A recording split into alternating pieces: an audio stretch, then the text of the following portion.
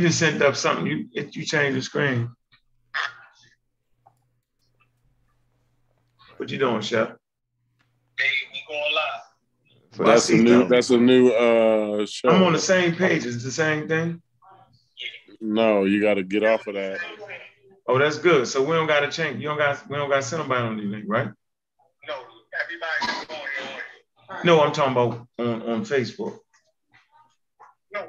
No, on YouTube, you mean? I'm saying everybody's in the chat can stay right here, right? No, we have to. No, everybody. Give them the new. Just give them the new. Oh, that's me. So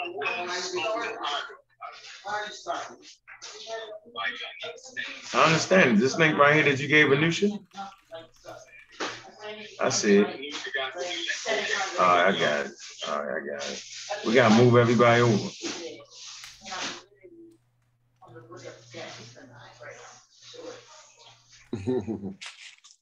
All right, we live. Damn, so how the show? So we just going to start over again or what?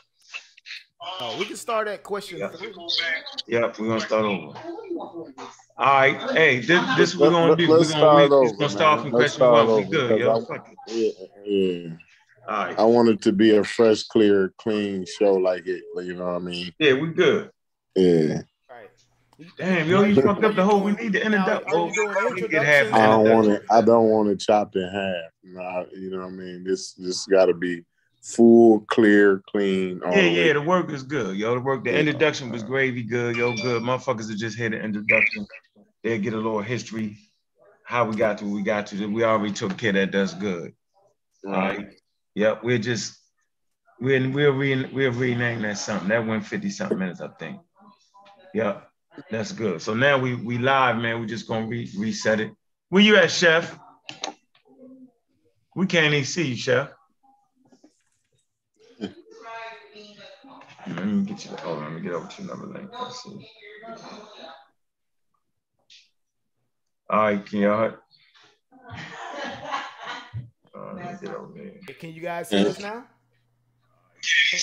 All right, we good. Yeah, we live. So all right, let's get right to it. Well, let's just wait. Let people get in here. Chef, good for fucking it up, boy. Damn, Chef. You so crazy. Take the keys from him, yo.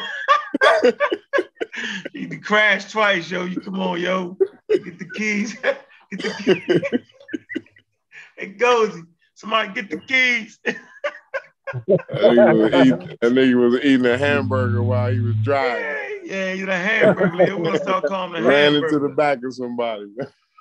Damn, yo. Man.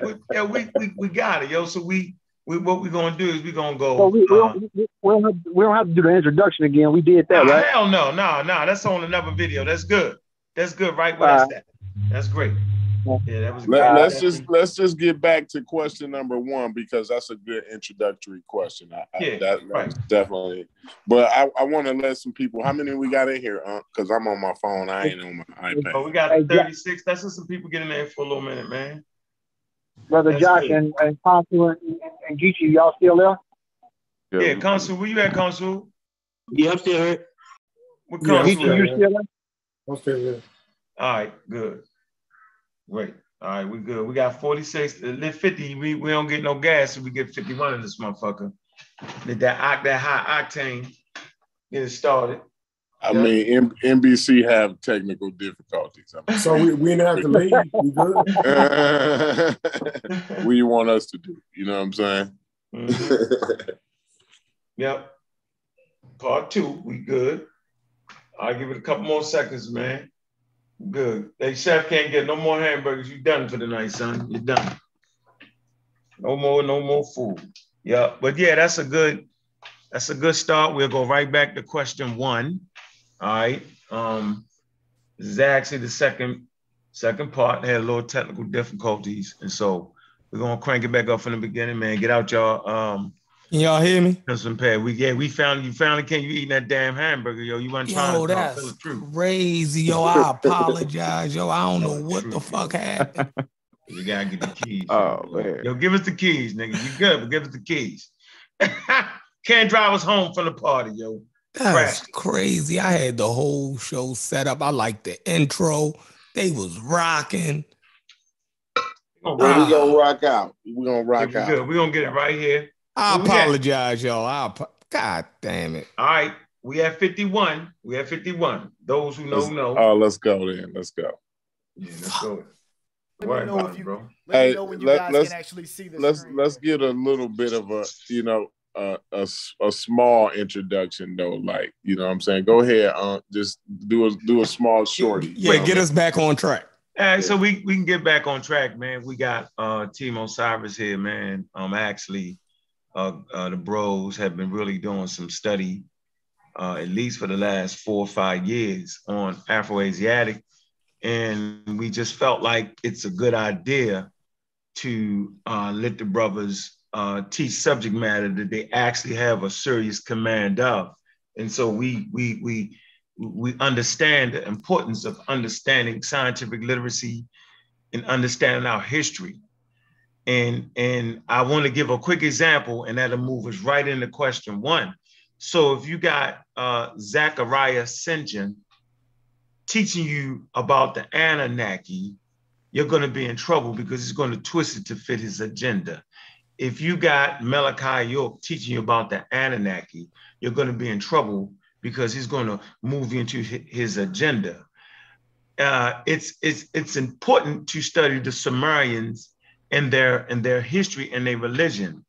And in their religion, you will learn their mythology on the Anunnaki.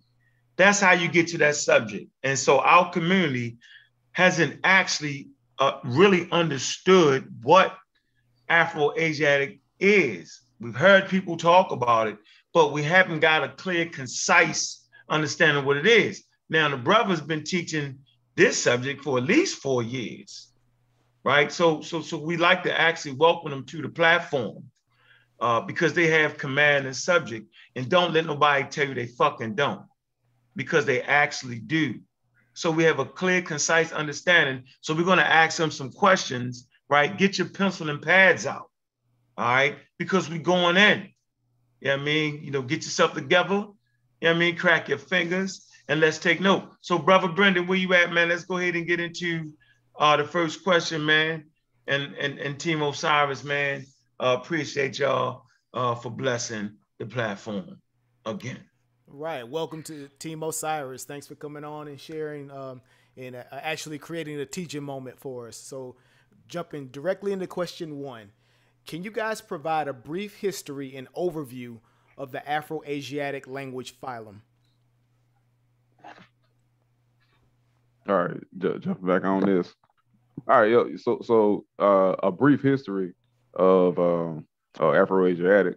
So prior to, I say, the 1950, it was called Hamito-Semitic. And the reason why it was called Hamito-Semitic was because linguists of the 17 to 1800s, they classified languages based on race. And the 4 races that they classified languages on were Mongoloid, Caucasoid, Hamitic, and Negroid.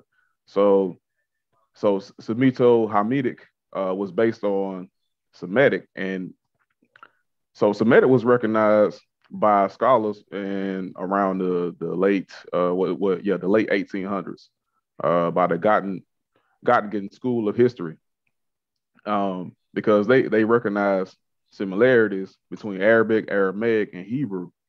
So the first scholar to recognize similarities between ancient Egyptian, which was at its infancy, and Semitic was Adolf Ehrman in the late 1900s. Okay, so the reason why it was called Semito-Hamitic was because these scholars thought that since the Semites were related to Hebrews, that that made the Semitic languages superior and the Semitic people superior to all other races. And so the Hamito group were Egyptians, Berbers, Ethiopians, who they called Cushitic speaking people, who they called Ethiopians at the time, and they didn't include Hausa. And the reason why they didn't include Hausa was later on was because of this guy named I don't remember his first name, but it's Meinhof. Meinhof also carried on the tradition of separating languages based on race.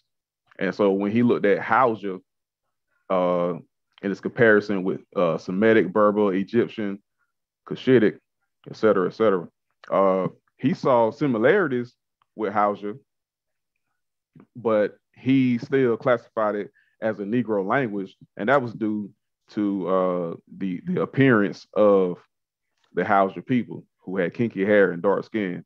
So they were still classified as Negro based on race, but their language did show affinities to Semitic, Egyptian, and Berber and Cushitic, but he still classified it again as Negro.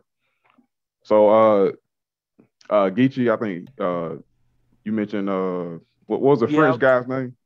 The French ethnographer Maurice Delafosse. He came in with the term Afroasiatic, and later on Joseph Greenberg in the 1950s, he came, he resurfaced the term again.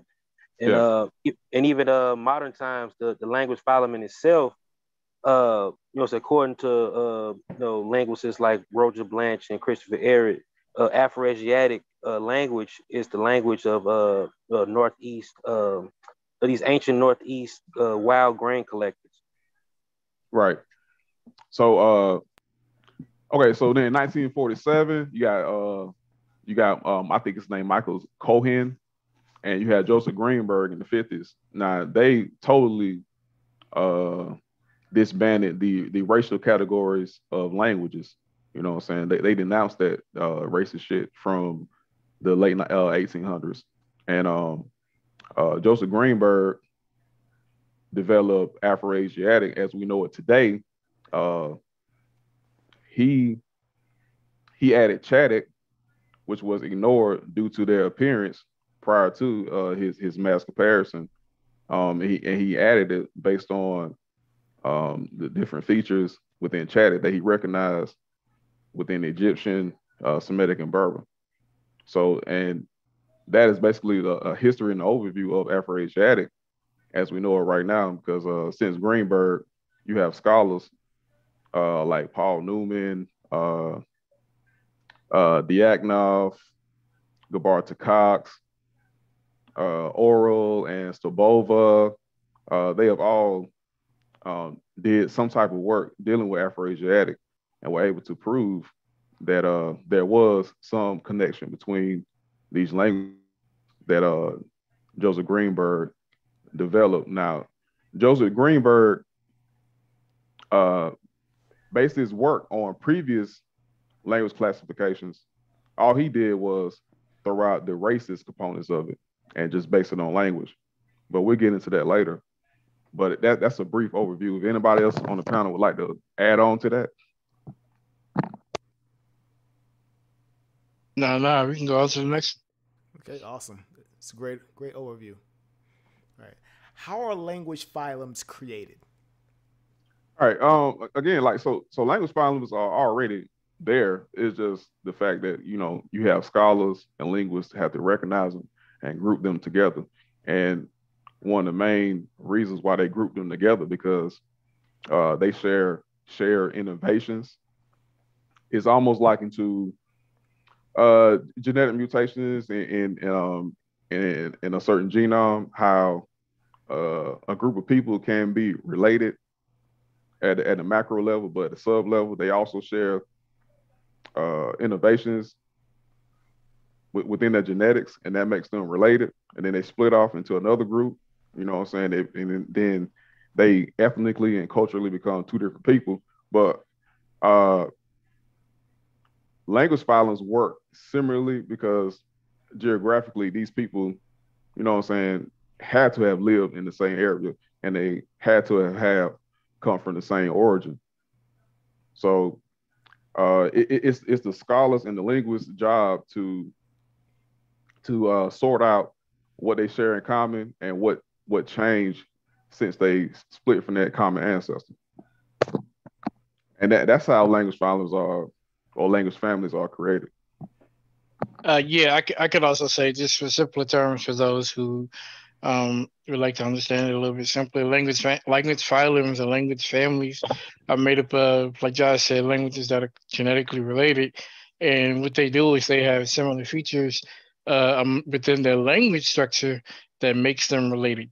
And those similar features can also be used to find what's called a proto-language or a mother tongue, which share those same features, features such as phonology, morphology, and syntactics. And so when you see those same features within those two languages, such as they're called sister languages, well, the proto-language of the mother also shares the same characteristics. And this is basically how a family is created when you talk about language phylums. In terms like proto and science means first or before. So when you hear proto-language or the proto-mother tongue, this is what exists at base root, which is hypothetical at proto-phase, yet and still they still follow the same scientific methodology. Not to mention that terminology that you hear, the nomenclature that you hear in linguistics, are mimicked from biological terms. And like they say, based off these relations, biologically you have genetic relations, and you also have genetic relations in language. So when you look at it from a biological perspective, we hear about the taxonomy structure, which is the domain, the kingdom, the phylum, the class, the order, family, the genus, the species. So they use that same terminology to mingle or to cross-reference together by pairs characteristics that's seen in languages where they bridge. And at root, that mother tongue is what they label as proto, at root where they're bridging from. Like you have proto-Afroasiatic. You have a proto of the first phase before you get to the other settings of it.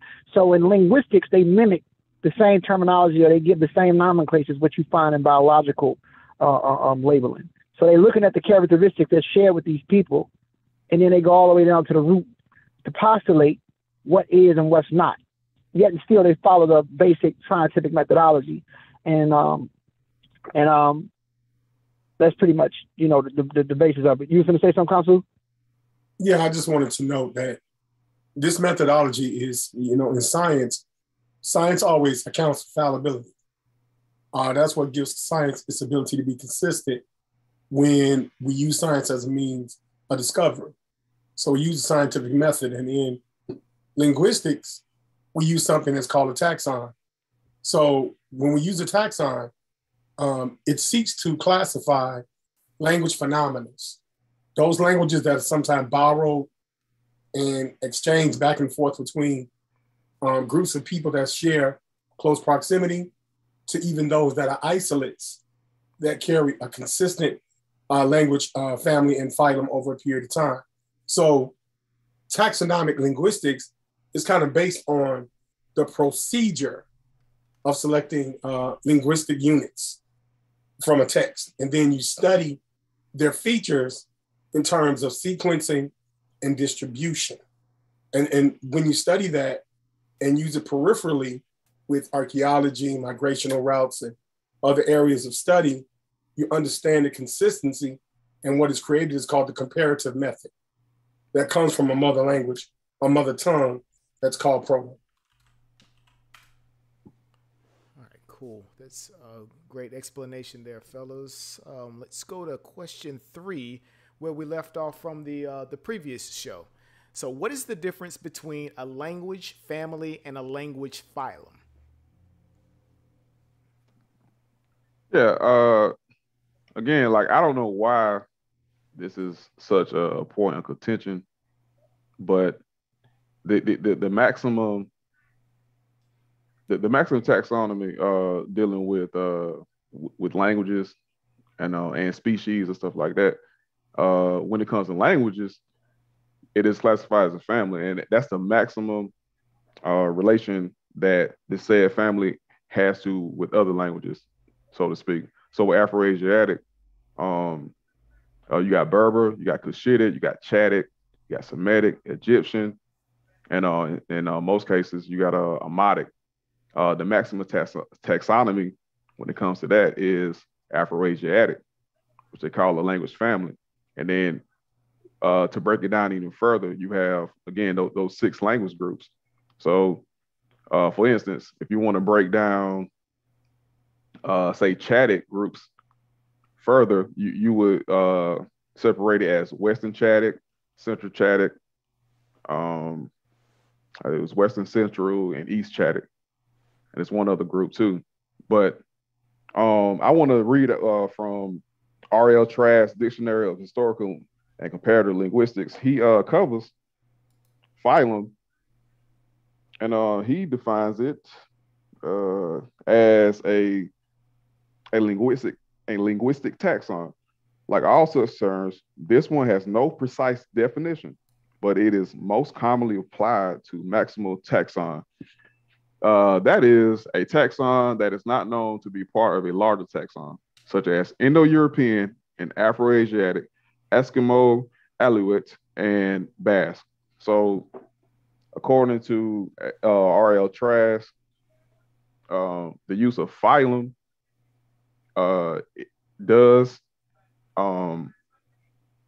it does say or suggest that, yes, these language families are indeed related, but that is the maximum, you know what I'm saying, that is the most that they are related. They're not related to any other language group. Like Indo-European is not related to Afro-Asiatic or any other language groups. If anybody want to expound on that, but that is and then like real quick though, but like the phylum and language thing is not a real argument. You know what I'm saying? I don't know why people use that shit. But go ahead and the family again is, you know, shared characteristics that we see amongst these populations. And then when you talk about the phylum, as you said, at root, at the top of the level of the family, you see the same shared branches within the language family. The top of the phylum or the top of the level of the family would be classified as the phylum. So it's really not what people are, you know, trying to make more of what it is. We see the shared characteristics in the sense of a family, and we also see the niction between the branches that they are characteristically as well at the top of the level within that language family. That in itself is what's classified as what they label as a phylum. So. Okay, awesome. And I know, Consul, you had something that you wanted to add to the tail end of question 3 as well. Well, you know, sometimes people look at it in definitive terms and kind of misunderstand the difference. So what appears to be a difference. Mm-hmm. When we talk about the top of the family, it usually gives reference to its origin and its base. When we start getting into families, they break off into branches. So you start getting into common features that identify as substantiated language. Because one thing science does, it holds you accountable for ignorance, and you cannot shoehorn or craft an argument without scientific methodology. And this is what the categorization of family does. So you have to deal with phonology, morphology, and syntax. And those things are then compared to other languages as a proto-language is developed. And that proto-languages usually help substantiate the proto-language of that particular family, because then you're going into the phylum of that family. And that's why the language families break off into branches and they appear to be somewhat different, but it's just the same thing. It's just like talking about different animals in the animal kingdom and the taxonomy that's created around those animals. Yeah, that's a great example. I like how they use the, in terms of biology, right? They use that sort of an analogy inside of linguistics as well. So let's move on to question number 4. So we're in new territory here. So let me read this question. Okay, yeah. This is from Brother Unc. Yeah. Let's light this up a little bit. Yeah, let's add a little heat to the grease. Got the fire cooking. Great question right here. And we've heard it a lot, right? For this discussion, because this is important right here, right? Are there any credible linguists that support the Negro-Egyptian language phylum as proposed by Jean-Claude Mboli? You got to say Jean-Claude Mboli. That's how you guys say that. So that's a question that I need to know. I'm just trying to figure it out as I pan over the landscape and kind of figure out what's going on as I learn my way through this thing they call linguistics and Afro-Asiatic, right? So yeah, this popped up on the radar, right? So I'm asking the brothers, man, somebody dive in, man. Where are the credible linguists that support this? Where are they at? Where are the sources? And let's talk about it. Well, I mean, I guess I'll take that one. First of all, there are no credible linguists that take Mboli's work serious. That's number one. But number two, Mboli does cite this guy named Graham Campbell Dunn. And when you do a Google search of Graham Campbell Dunn, he's done things like he's connected Niger Congo to the language isolate known as Basque in Europe. He's deciphered the Minoan script that no one else has been able to do. I think he's connected languages to the language isolate to Sumerian. You know what I'm saying? He's done so many works that nobody's ever heard about him. And there's a reason why nobody's ever heard about him, because I want to read from this website. And keep in mind, if you want to share something as well, I can drop. Yeah, share that screen. Yeah, share that screen so we can see that real quick. Let's see this guy. Let me share. Let's not put him in hiding. Nah, we ain't gonna hide him. I got him right here on Front Street. Yeah, you gotta unshare. I got you. All right, this guy right here. So this is audiophone.org. This is what you call it. This is archive, but he posted this in February 3rd, 2010. He was talking about, again, Graham Campbell Dunn. So yeah, he identified Basque as Niger Congo and whatnot. He's done so many groundbreaking works, as he says right here. Like the African origins, classic civilization, Maori, the African evidence, who were the Minoans, the African answer. So basically, he sums up his work right here. Well, I just want to say it loud and clear that Graham Campbell Dunn's work is crackpot science. Don't believe it. Don't even read it. He's saying Siwu and Euskara are fascinating languages that deserve serious research, but they are most certainly not related. So that's one scholar I could find that, that supports Mboli, because I believe that Mboli has probably had conversations with Campbell Dunn, and Mboli has probably done a live stream with Campbell Dunn. But to your answer, man, there's no credible scholar out here that agrees with Mboli's work, bro. None? Man, come on, bro. No, not one. Not be serious. I mean, no fucking way. Yeah, it's only one, and it's the only one that cites him. It's the only one that has cited him multiple times, and that is Asar Imhotep. But that's the only one. I said linguist, bro. Say credible. You didn't jump off the train, jumped off the track. You made the left at the wrong turn. That's not. Yeah, that's not what we're doing. I'm talking specifically that are noted to be in the field, bro. Like, you know what I'm saying? Like, fuck it. I like John Conan Mboli. My shit don't count. Yeah, the question was very specific. So does he have a Wikipedia page? We can look him up. Surely. Okay, I got you right here. I looked them up, and let me share my screen again. Hold on. Because I stay with that shit. Share screen. All right, John Claude Mboli. Here we go, right here. No, I thought you were gonna pull up the other one. This one right here. Campbell Dunn. Yeah, that's it. Campbell Dunn. Okay. He don't got a Wikipedia page then. No, he don't. No. I mean, he's a electrician. So if you want to look up how to, insert a light bulb or some shit like that. Campbell Dunn? No. You on Campbell Dunn? I was looking at John Claude Mboli. We look at Hold on, I got you. Yeah, I've already checked. He don't have anything, bro. Yeah, GJK Campbell doesn't have a Wikipedia. He's not taking serious, bro. Yeah, that's interesting. Okay, so that's a dead roll for me. I mean, look, the only person is you see the name right here. Yeah, that's all right. That's a little sketchy for me and what I want to give the audience. Yeah, I'm not going to put my support. No, not behind that guy. I can't. I'm not doing that. Yeah, you at least got to get into the game.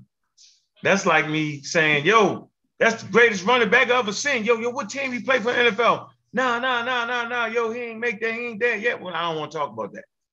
Don't bring him into the game. Interesting. All right, so let's move forward. Okay. Yeah, and just a bit, just to add just a bit of context to the question, right? As I understand it, and you guys correct me if I'm wrong, is that the Negro Egyptian or the proposed Negro Egyptian theory has been proposed as a sort of a competing theory with the Afro-Asiatic. That's and this is the reason why we're sort of bringing that up, right, into the context of the broader discussion. We're talking about Afro-Asiatic language phylums, right? Is Negro Egyptian sort of brought up as a competing theory or a replacement? Or no, mm-hmm.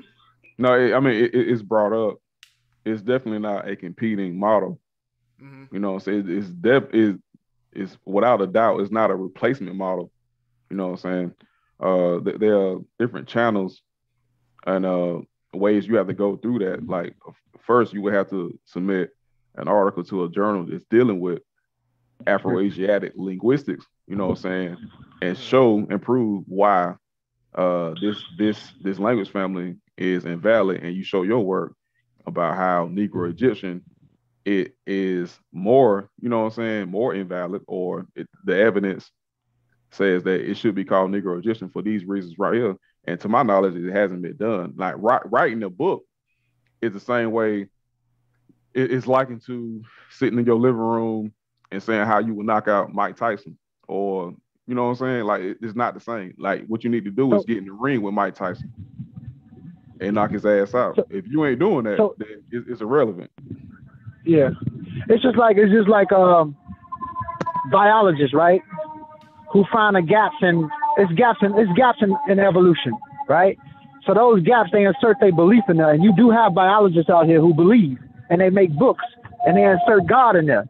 And they are those creationists. You have creationists who went through the proper concentration, got the diplomacy, graduated from school, but because they have gaps in there, they insert God in there. So you have creationists out there.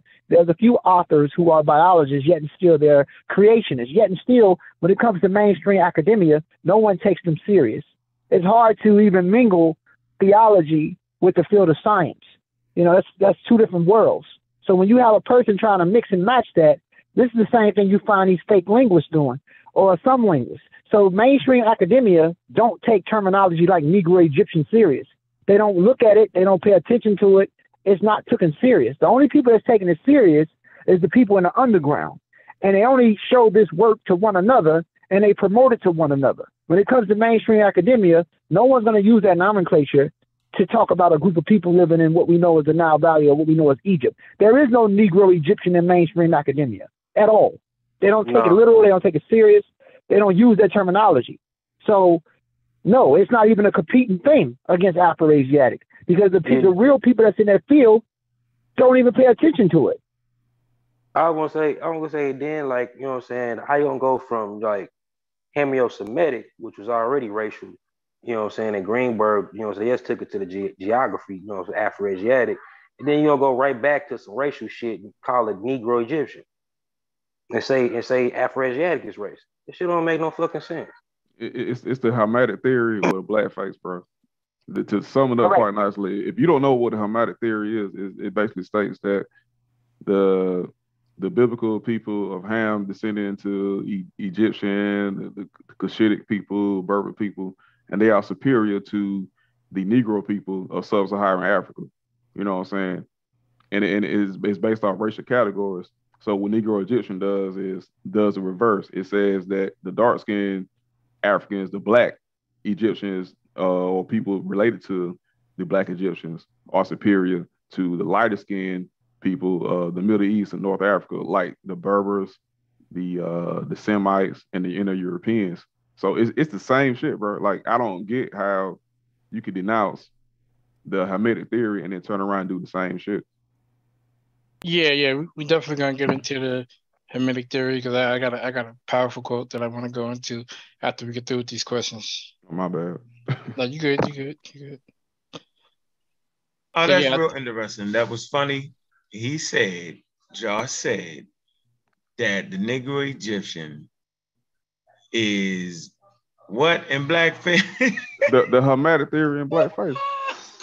Semitic theory in blackface. It's the same shit. Like you gonna say that the Hamites gave civilization and gave you know what I'm saying, gave proper civil living to Africans, Negro people. You know, so you're gonna take that shit and put it in reverse. Like, you know what I'm saying? If you look at any of their language classifications, they take out Berber and Semitic because of what they look like. It's not on linguistic grounds, because if you study Berber or Tamazight languages or Semitic languages, they are closely related to Egyptian languages, whether you like it or not. Go ahead, bro. It's basically like reverse demic diffusion, basically. You know what I'm saying? Yeah. It's unscientific, bro. That's all it is. Yeah, you're right. 1974, the Cairo Symposium with Sikanti Diaz, Dale Fowlbang, and Walt D. Rodney. Y'all can read the work.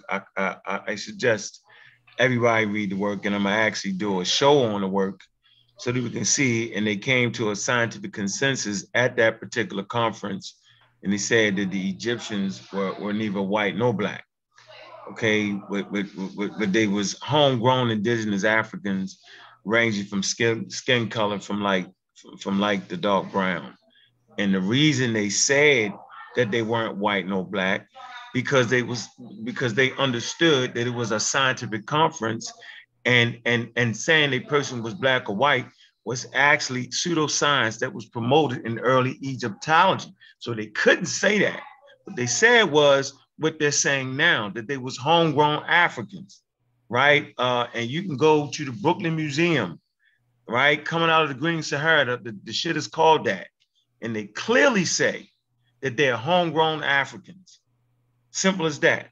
And we know what a homegrown African is. Being a homegrown African don't mean that you have not had sexual partners outside of the borders of Africa. It don't mean that. Homo sapiens sapien is the mix. Yeah, but go ahead to question 4. I don't want to get into the whole, I'm not going to do that, but let's move forward. That was a great question. And now the community is educated on that. All right. So on to question 5, and as you can see here is the old famous photograph of our famous linguist Joseph Greenberg, right? In his in his very controversial theory. So here's the question for number 5. All right, what are the uses and the limitations of Greenberg's mass comparison theory, right? Also called the multilateral theory. But I mean, the uses of it was it's anywhere between 1,200 to 3,000 languages in Africa. So what scholars before him, what they required was you study this one language and this second language, and you see, are they related? And you keep doing that over and over. But you know how long that would take to study 2 languages in isolate? You know what I'm saying? Like, it would take so long. So what he did was, based off previous classifications, Hamito-Semitic, he lumped them and analyzed the lexical data between these different languages, and he saw similarities between groups that were already postulated. So it wasn't like Greenberg pulled this out of thin air. His method was different, but his method was not different than say, for instance, Indo-European scholars from the 1700s, because they postulated that German and English were related. They postulated that Sanskrit and Latin was somehow related due to the similarities, way before the comparative method was even thought about. and they were considered right. So his mass comparison was to see what was related. And also, I want to note that his mass comparison was not an end be all. Like, it wasn't the last step. It called for people to study the morphology, the syntax, the nominal class, the noun class of these said languages, and he did exactly that. Of course, the mass comparison on its own, like, yeah, it doesn't study morphology, loan words, stuff like that, but that's not the last and final step. And I think that's a misconception within this topic, is saying that you do the mass comparison and all your work is done.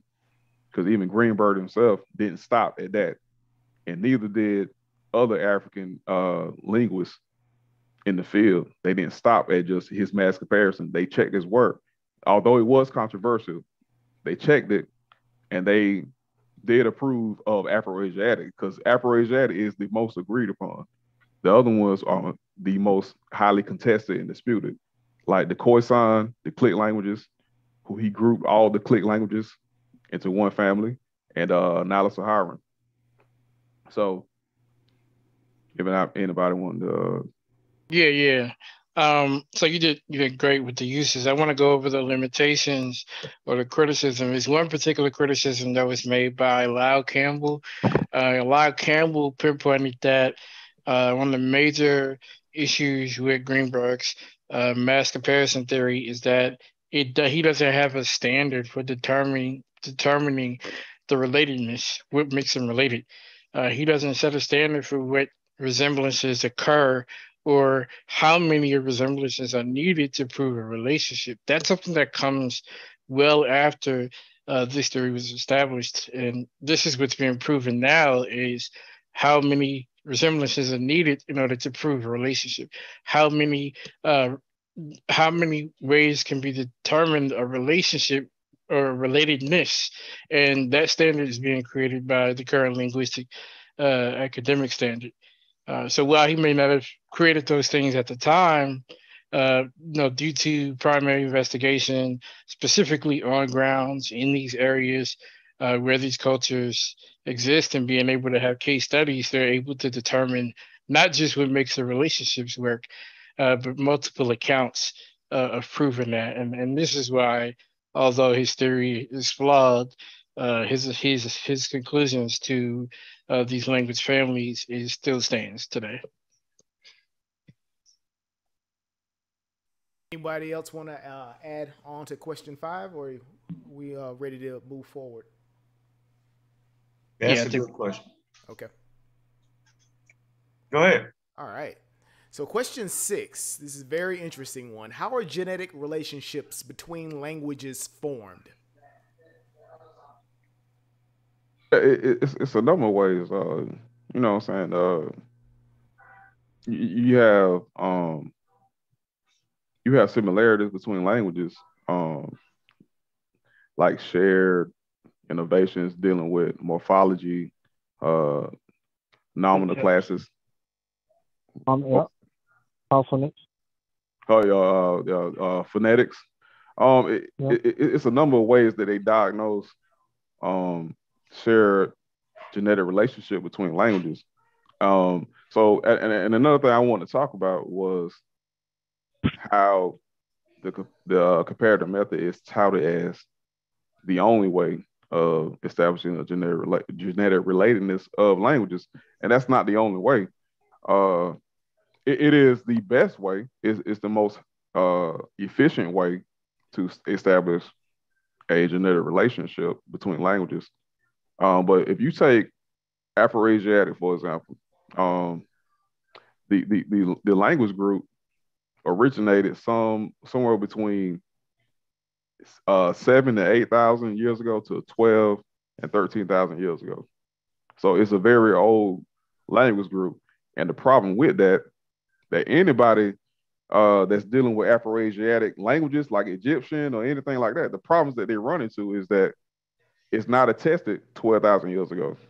The earliest branch is attested about 3,000 3500 BCE.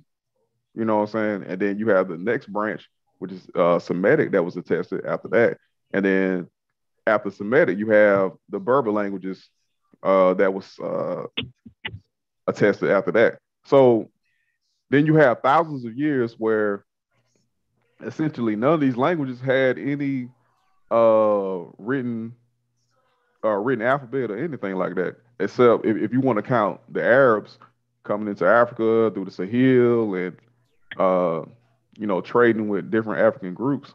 Other than that, no African languages had a written corpus of text or whatever in comparison to ancient Egyptian and Semitic. You know what I'm saying? So the time depth of Afroasiatic is so great that the evolution of the sister branches is so great that they change so much that they look drastically different, but there are features that are common still to this day that are shared between Berber, Semitic, Cushitic, some Amadic languages, and Chadic.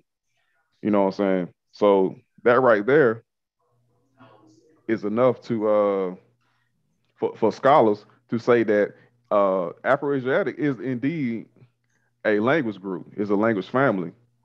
The evidence at hand isn't comparable to Indo-European, but at the same time, this is what we got, and what we have is enough to say that, yeah, it's definitely something here. All right. So yeah, I want to address this. Can I say something really quick now? Yeah, go ahead. Yeah, go ahead. Yeah, and I'm going to reiterate this because this kind of gives more clarity to what I said earlier. When we talk about language families opposed to language phylums, the family is the genealogy, i.e. genetic. And we're not talking about genetics in the sense of haplogroups and mtDNA. We're not talking, and that's a big problem when we don't understand misnomers and the usage in the scientific community. So the genetic relationships are based on phonology, morphology, and syntax, which is peripheral to, did they eat cattle? Were they pastoral? The pottery, the equatorial displacement, how far were they from the equator? The timeline has been established in history. It's a peripheral, and it's studied over and over and over again. It's not just a basic theory or postulation. It is a proven theory because of the scientific method. So I kind of want to make that extremely clear. So one can't just say, I think I'm going to make up a phylum today. You can't do that. There are other qualifiers that you have to satisfy before it can even be called a phylum. So I just wanted to put that out there when it comes to genetic relationships.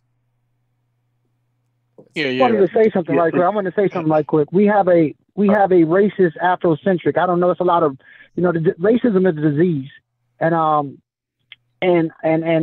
think that you have people purposely in a chat, and you could tell they don't read. A lot of people don't read, and they say that they want to see the historical comparative method. And the historical comparative method, and my brother Josh, got info, and everybody that do the research. The historical comparative method has been done with Afroasiatic. For someone to say they need to see it if it exists, that goes to show that they're not reading. They're not reading anything outside of the Negrocentrics. Because I don't want to talk bad about Afrocentricity in a mature way, because Afrocentricity, that you're centered in Africa and you accept the diversity of Africa, whether you're light, dark, Caucasoid, Negroid, or whatever morphology they have. Africa is a continent, not exaggerated Afrocentricity that becomes Bantuized, pseudoized, whatever. It's pseudoism. So for someone to say, that the comparative method hasn't been there in usage, that goes to show that these people are not reading. Because Christopher Aaron and a lot of people, matter of fact, when the brother Brendan bring up the books, that we shared a few of the books, it's all done in these books. And that goes to show a lot of these people are not reading. They're so gone and so struck by racism, they can't see past Bantus. They can't see past it. So it goes one sec. Everybody freeze. So we're going to have, I'm sure, we got that question coming up, and we're going to supply the evidence and the sources. So that's called the peanut gallery right there. Never be dismayed by the peanut gallery. That's where fun is happening at. And I like that question that guy said. Do you know what that guy said? He said, show me this, right? I'm not even, was he saying he wanted to see if y'all could do it? Because that's a running thing too. And I just want to let everybody know, right? Please don't ask me to demonstrate any goddamn thing. I'm a novice. I'm not an expert. Or because that's really a Hebrew format. Y'all do know that, right? Or evolution ain't real because you're not in the lab. The vaccines, you don't know how them vaccines work because you're not the scientist in the lab. Well, why in the hell would you expect a novice, right, non-professional expert to be in the damn lab in the first place? And what regular African American or white American or Jewish American or whatever hell is walking around just knowing that? It makes no sense. It's absolutely a trick question. You're tricking the audience to think that we should even remotely be able to do that. No, we practice scientific literacy so we can at least understand when the fools are faking us out. That's the purpose of scientific literacy. If I wanted to actually go in the lab and do this and do that to prove evolution, I'm going to get a degree in biology and evolution. That's what I would do, and then come back and smack the shit out of y'all. So don't play that game where you got to be the guy to do it. That's nonsense, bro. Yes.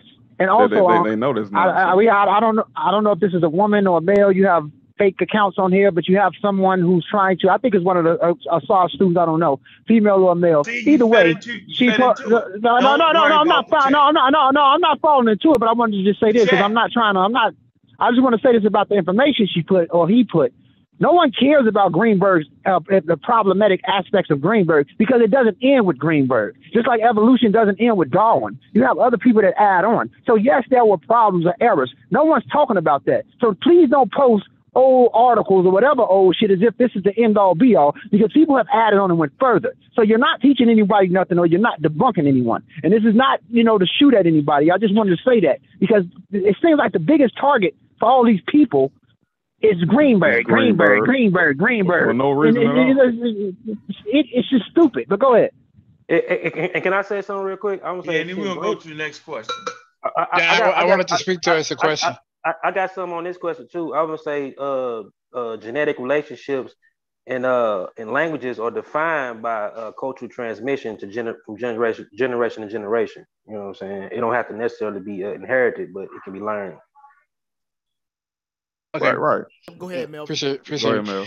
Yeah. So when we talk about how genetic relationships form, like Josh said earlier, you can use the comparative method as a more effective method to do so. And like how we were proved biologically, a common ancestor, you would take two groups of peoples and compare characteristics between the two to determine a possible ancestor or a possible connection. Same way with languages. Not saying that languages are biologically connected genetically, but just that they share characteristics. So when you use the comparative method, a lot of times you use sets of words, and these sets of words are called cognates. And what you would do is you would compare the cognates, making sure that these sets of words on both sides of the spectrum have similar pronunciations and similar meanings or context for the word, which means they mean the same thing and they sound alike. When you hear those two things and you have multiple pairs of words, usually, and when it comes to the comparative method, they prefer you have thousands to rule out chance, to rule out something being a potential, just a typical situation. You want it to be completely ruled out and completely randomized. That's how you use the comparative method. And by doing this, you're able to take these large collections of words between these two languages and show these patterns. And therefore, by using these cognates, you can make a hypothesized, hypothological relationship, and that gets rid of chance resemblance. And a example of this is things such as linguistic interference and borrowing. And one of my common examples to prove borrowing and interference is contact. When you have two cultures that speak different languages that come into contact with each other, they tend to influence each other. Usually when two sets of people meet up and they don't speak the same language, the language is the first thing that usually they work through in order to be able to communicate with each other. The easiest one for most people to understand is the English language and it having French loanwords in it, or borrowing from the French. Usually when it comes to influence, they either have to be next to each other or it has to be war to cause that type of thing to occur. Well, when we look at why English has French loanwords in it, we do know that English is not a Romance language, so it would not be a part of the Spanish, Italian, Portuguese, Romanian, and French and Latin sector, because English doesn't derive from either of those nor their progenitors. English comes from Germanic, specifically Western Germanic, which is a completely different side. So how would you have that connection? Well, you would look in America and you say, okay, well, in America, in American English, the 13 colonies was established. And in those colonies, they spoke English. And so when you look at the French, well, the French also own parts of the Americas here as well. And they had to communicate with the locals in the Americas. Those locals were then Creolized. This is where the word Creole comes from. And they ended up adopting not just French culture, but also French language. And then those loanwords are now passed on to the American English that we speak today. So they didn't just get the cooking styles and the dress, they also got the language. And so this is how you prove linguistic inference of borrowing, and this is how you can prove sets of relationship. That doesn't mean that French and English are related, but there was an incident that proved that relationship. So that's how you would be able to just recognize genetic relationships between languages. Yeah, and not even that. Like you got French and English. You could tell from like different the different type of French that was borrowed at a different point in time period too. Like you were saying during the the colonial period. And you also got French influence, from the Normans that came into England, and Latinized English, from the old French. Correct. All right. So here is another really, really interesting question. And this lends back to some of the discussion that's happened in the chat. And I think this is one of the major cornerstones of why we really wanted to have this Q&A. So I'll get right into it. Are there any linguists that have established a genetic relationship between the Afro-Asiatic language families? And what methods did they use? Yeah. Hello? Yep, I hear you. Yeah, it was a couple of them. You have Igor Diakonoff in the 80s. You have Ora and Sabova in the 90s. You have Christopher Ehret. You have Bumhard.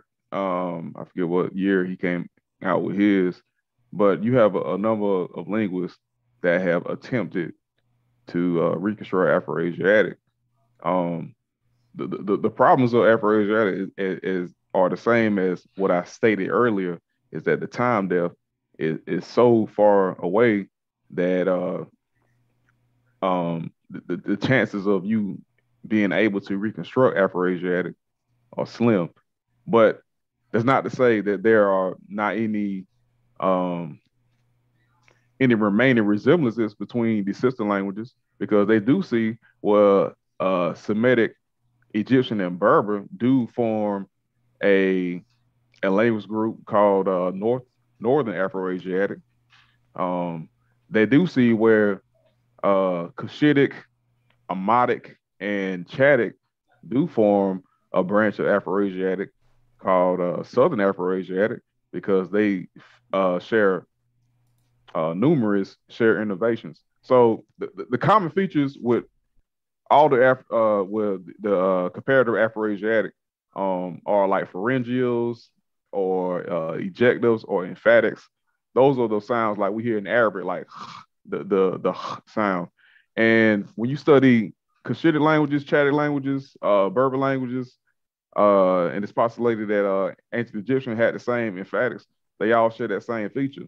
Nowhere in the continent of Africa do you find language families that share that same feature of emphatics and pharyngeals on the African continent. So the names I think I mentioned the names already, but it's Ora and Stabova. You got Christopher Ehret. You got Baumhard. You got Diaknev. You got Gabar Cox. They have all attempted in some type of capacity to reconstruct Afroasiatic with a comparative method. Right. I also want to add to that, Josh, that yes, they do study pharyngeals.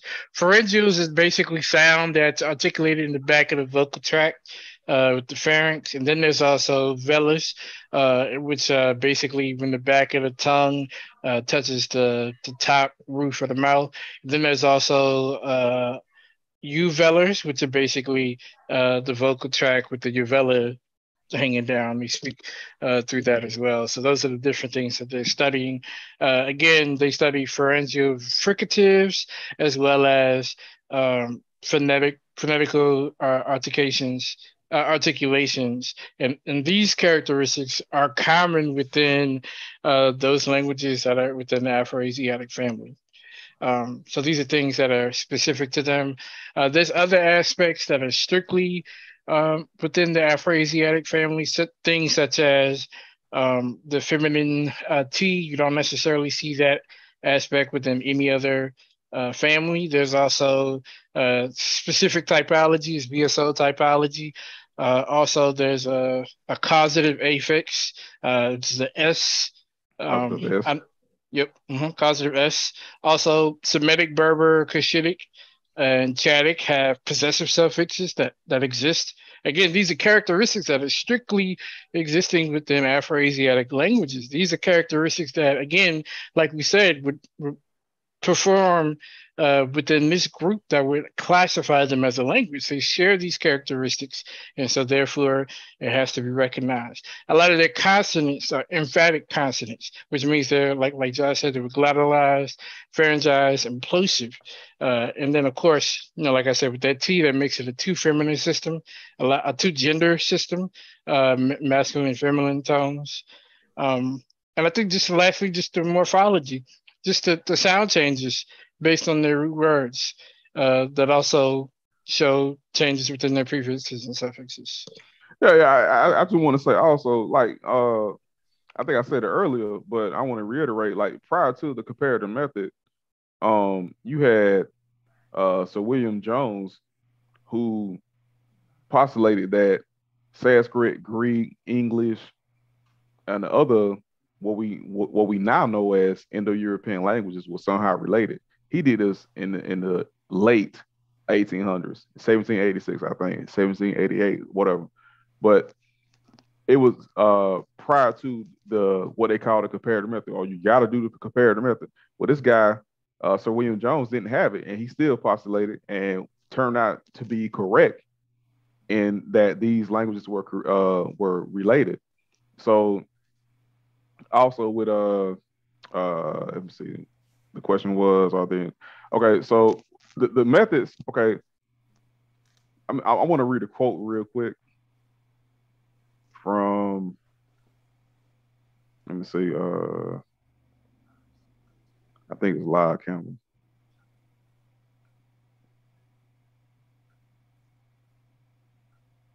It's a Lyle Campbell. Hold on, I gotta find it.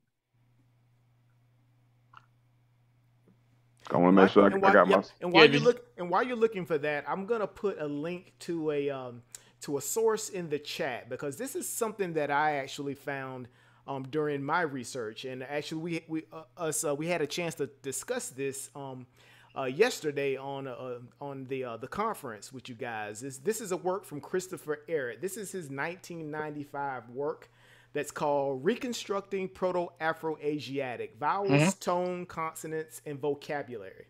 Right. This is available on Amazon. And the description of this particular source reads: This work provides the first truly comprehensive and systematic reconstruction of Proto-Afro-Asiatic. It rigorously applies throughout the established canon and techniques of the historical comparative method. And I'm going to put this link in the chat here, right? For anyone that's really interested in grabbing a source, right, for the reconstruction of Afro-Asiatic using the comparative method. All right. I don't want to get ahead of, I think that's the next question, but yeah, we can go to the next one. Yeah. I'm gonna save it for the next because I think it's coming up. But real quick, as for no confusion, and so we're actually saying that there are linguists that has established genetic relationships. Oh yeah, And did we give enough sources? Yeah, let me. I'm gonna share my screen real quick just to make sure. And then one more point, we did have a question there that talked about the weaknesses in Greenberg's demonstration. Am I correct? We already talked about that.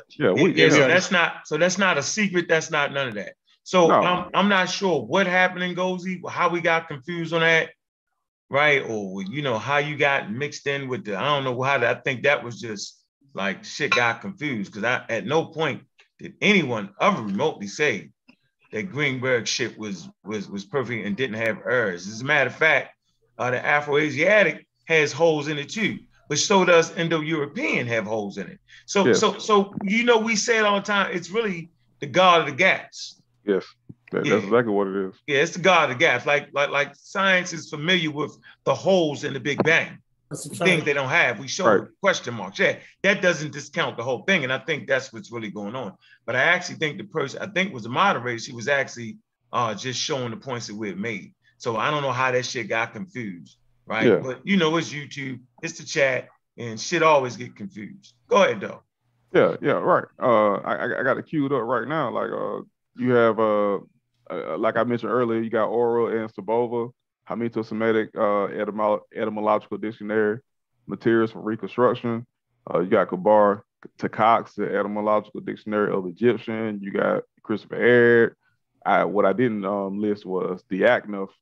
I think in the 80s, he also did his reconstruction. So scholars have reconstructed it, but what I'm saying. But the problem, like I mentioned before, just being fair and honest, is that Afro-Asiatic is one of the oldest known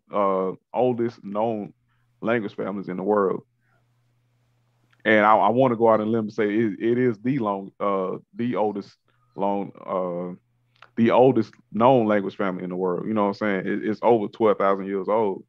So the first time we ever saw any language within the family written was 30, 34 BCE or something like that. So Indo-European, for example, in contrast, is about 3,000, 2,500 BCE.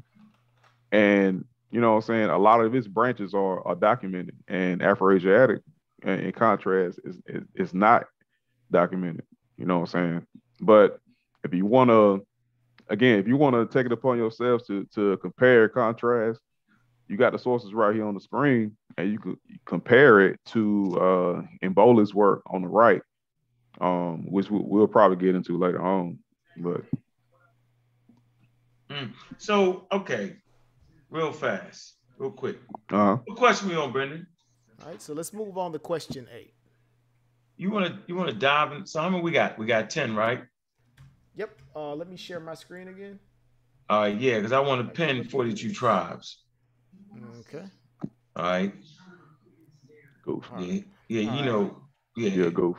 Yep. So let me know when you guys can see the questions again. I'll go ahead and ask question 8. Okay. Question 8. What are the major issues with the proposed Negro-Egyptian language phylum? Nobody knows about it. No serious scholar knows that it exists. Other problems with Negro Egyptian is that it also bases languages off of skin color and race. it's also not well defined because what Obinga defined as Negro Egyptian is not the same as what Obinga defined as Negro Egyptian. So you mean Mboli? Oh, what I say? Yeah, Mboli. Yeah, my bad. So you got Obinga that came up with his classification, and all he did was he removed Berber and Semitic from what he called Negro Egyptian, and compared other Niger-Congo languages along with Chadic, Cushitic, Egyptian, and I'm not gonna say Amadic, but yeah, like the problem, the major issues with Negro Egyptian is number one, nobody knows it exists. Number two, it's not virtually, universally agreed upon what languages are included, and to my knowledge, they try to lump all or most of sub-Saharan African languages in Negro Egyptian as related to ancient Egyptian. The comparative method, okay, as far as that, number three, Mboli did attempt to do a comparative method, but he had major flaws in his application of the comparative method. He compared Arabic, some Arabic loan words in Somali and Hausa, you know what I'm saying? He compared very recent forms of words instead of, comparing the oldest form of a word in the language. Because when you compare the oldest form of a language, you're saying that the oldest origin of this word comes from said language and it's related to the sister language. And we're able to develop what Proto Negro Egyptian looked like. But what he did was compare late versions of a word, to Proto Negro Egyptian. But other than that, like it's really nothing to it. It's almost like Negro Egyptian is likened to somebody replacing the theory of evolution or the Big Bang. Like it's not enough evidence in Negro Egyptian. It's not enough to take it serious that we're just going to throw out a whole model of Afro-Asiatic for Negro Egyptian. It doesn't exist. So somebody want to frown on. I want to say something one time. I want to say too, it takes more than just a comparative method to tackle linguistics. You know what I'm saying? That's what's been going around. You know what I'm saying about those posing languages around in this community. But anyway, you know what I'm saying? It takes more than comparative method. You got to have contact linguistics. You got to have contrastive linguistics. You know what I'm saying? Which deals with like languages that's learned or is native. And the contact languages is figuring out what are the long words, you know what I'm saying, that was introduced to a certain culture. And then you have typology linguistics, which is you know what I'm saying, like linguistic universals that goes across the whole human board. There's certain words universal across all humans. Yeah, and I want to say this, as I say this, Josh, go ahead and pull up the same slide that you had where you were showing the sources on the left, because there's something critical to that slide that shows a flaw within Negro Egyptian. And we're going to reference Negro Egyptian from Mboli's perspective, just because he did do some work and it needs to be addressed.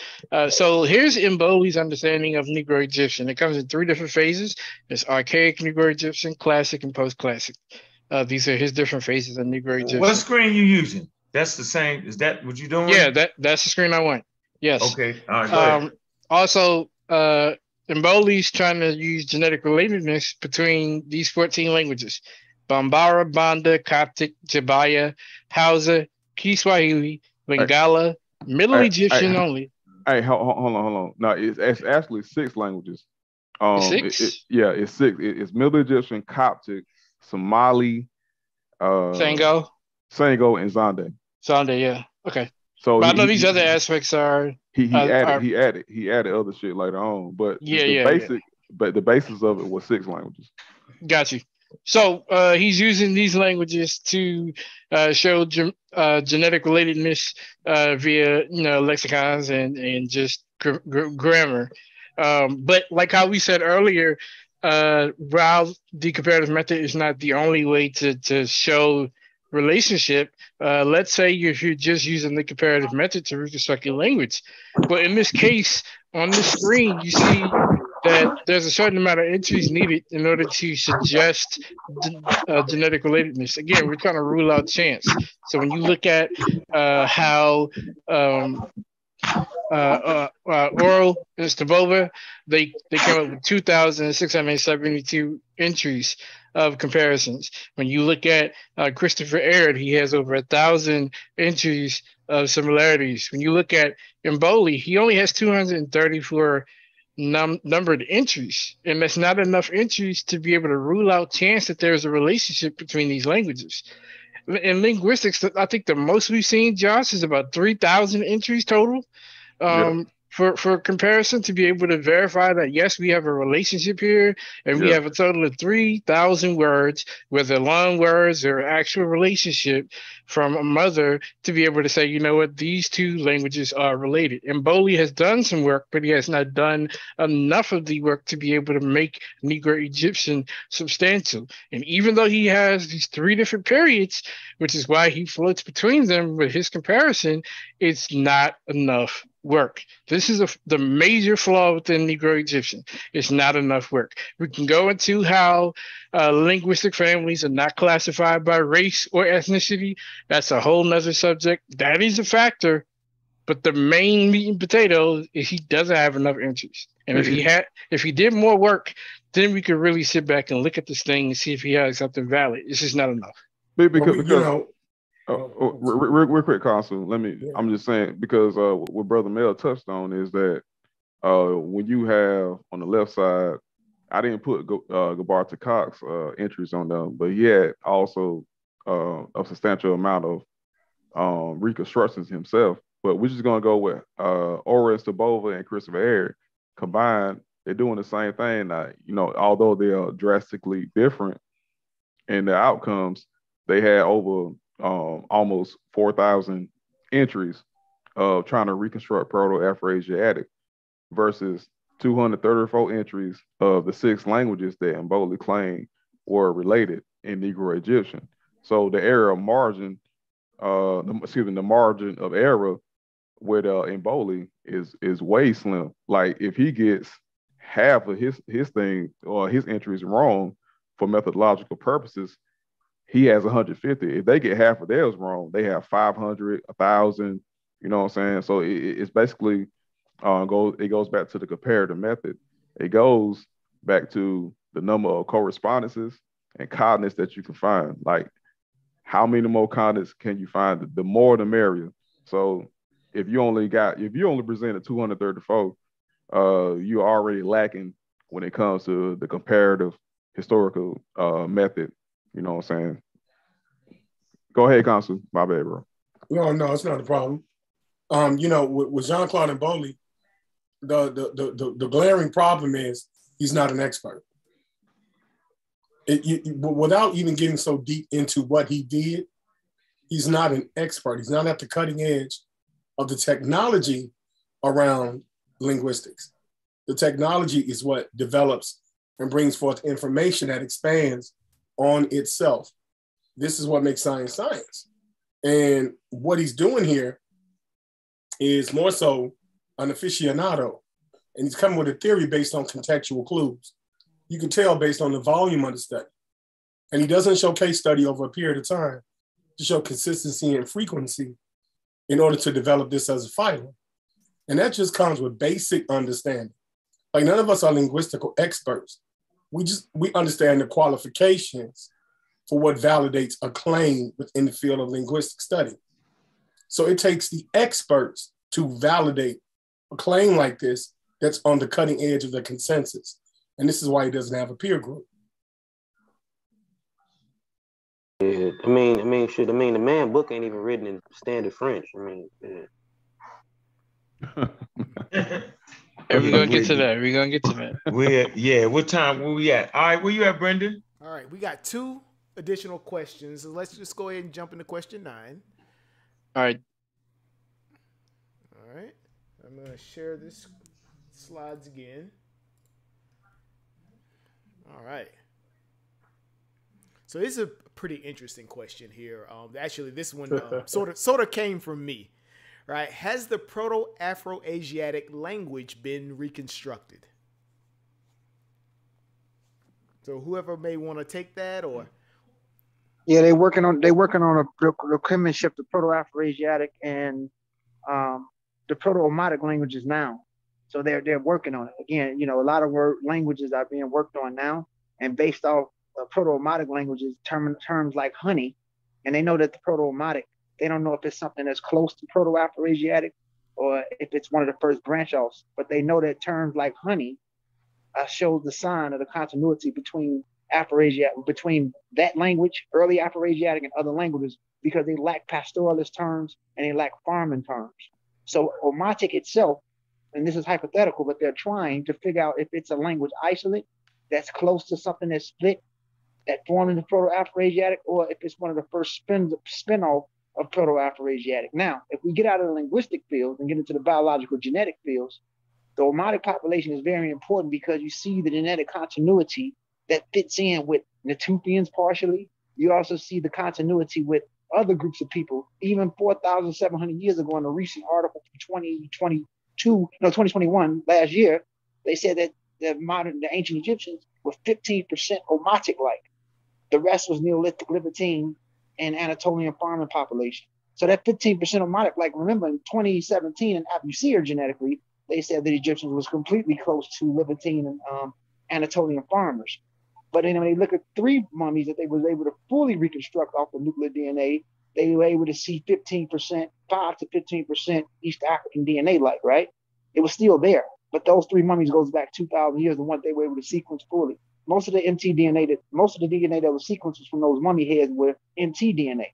But when they went back 2021, last year, they seen the 15% East African that was Omotic-like. And the thing about this Omotic component, the Omotic people have some of the oldest genetic signatures within the EP2 family, which splits into early EV38 and early EM215 without the late V6 signals, M78 signals, and all the other signals. So with that alone, from a biological perspective, if you add that on, it'll make close sense that these people are close to what Proto-Afro-Asiatic was something like, or a spinoff. So they're working on that now. Roger Blanch and other people. Yeah. Also, you gotta keep in mind, this is what you say about almost 20,000 years ago, Ngozi. This is where they started this thing off at. When you talk about Proto-Afro-Asiatic, is it about 20,000? It's postulated around 16,000. Roger Blanch said 12,000. Christopher Everett say 16,000, but it may go further back than that. Yeah, I've even heard like 18 as well. But that's when they split from not survivor groups or whatever. Exactly. Yeah. I sent my brother Josh an article, and if Josh can pull it up if you want to, or in the future, we don't have to. But we have an article, and it says they shared a common ancestor linguistically and biologically with some type of Eastern Nilotic language. Not saying that they come from Nilotic languages. It was in kinship with some type of Eastern Nilotic language. But when you look at that Omotic component in the Natufians at 6.8%, and you look at that lingering signature, it decreased through time because there's been a lot of population turnovers, a lot of people back migrated or whatever, but the signature is still there. And when you look at it, it makes sense. It makes a lot of sense. So they're trying to reconstruct it now. But it looks like something leaked out. It looks like Afro-Asiatic. The reason why it's so complicated, I'm postulating.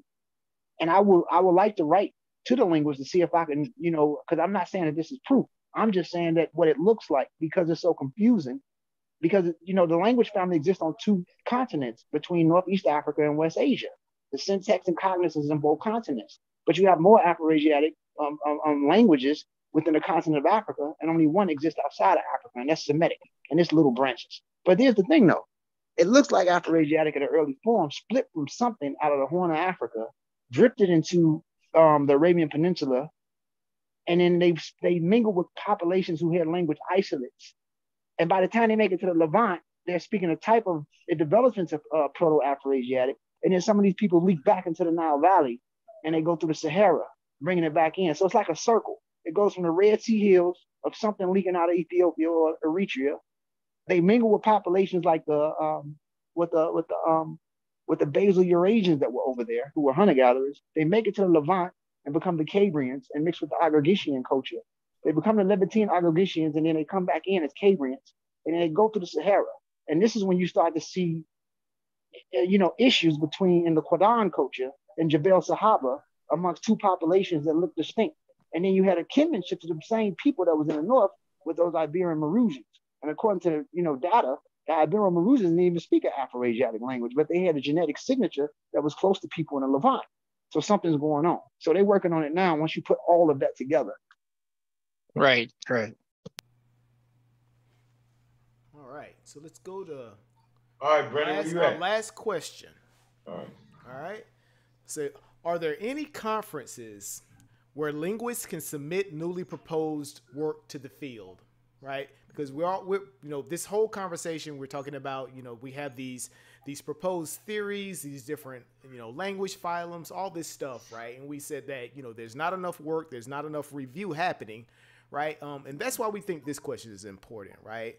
It's like, what are some of the avenues and paths for submitting, right, some of these newly proposed ideas to the field of linguistics? So I can list off a few. We start off, and these are some that are actually having conferences, symposiums, and seminars this year. And you can look some of these up. There's ICAL, ICALL. There's Bantu 9. This is basically a Bantu research that basically has their symposiums every year. They have one coming up on June 10th of this month. And this would be their last seminar for the year. Basically, what they do is they study on the promotion and advancement of Bantu languages. They're trying to get more eyes and ears on research and specifically linguistic research from Bantu speakers. So Bantu 9, this is the 9th annual meeting for the ninth annual year for this particular conference. The Chicago Linguistic Society, that's another one. They had some stuff back in May or April as well. I think there's another one called Linguistic Society of America. They tend to have some. There's another one, International Graduate Forum on Language Cognitive Science. There's several others. It's too many to claim, and they are all over. They're not just located in America. Some are located in Egypt. Others are located in Seoul, over in Asia. But those are just some. Again, I would recommend anyone who has any linguistic hypothesis that could be beneficial to the growth and benefit of any of these languages. Try to submit their documentation to these symposiums and these conferences. But they do have strict restrictions as far as what can be accepted and what cannot be accepted. But it does help, promote the advancement of these languages. Now, the more common conferences are for the more common languages, just because, again, with Indo-European being a pretty dominant family, they want to continue to advance that. So you're going to see a lot more conferences on English, French, and the like, Spanish and such. But there are other conferences for other languages, such as Egyptian and Bantu languages as well.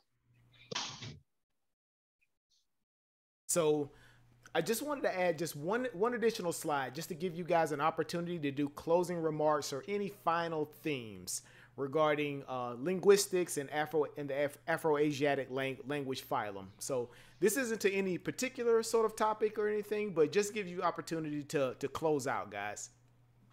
I don't know if anybody else wanted to go, but I did have a quote directly from Joseph H. Greenberg, where he talks about exactly why he chose to address Hamito-Semitic and why he chose to adopt Afro-Asiatic as the proper term for this linguistic family. And it's pretty expansive, but if you guys are willing to check it out, and I can also showcase the book where it's from.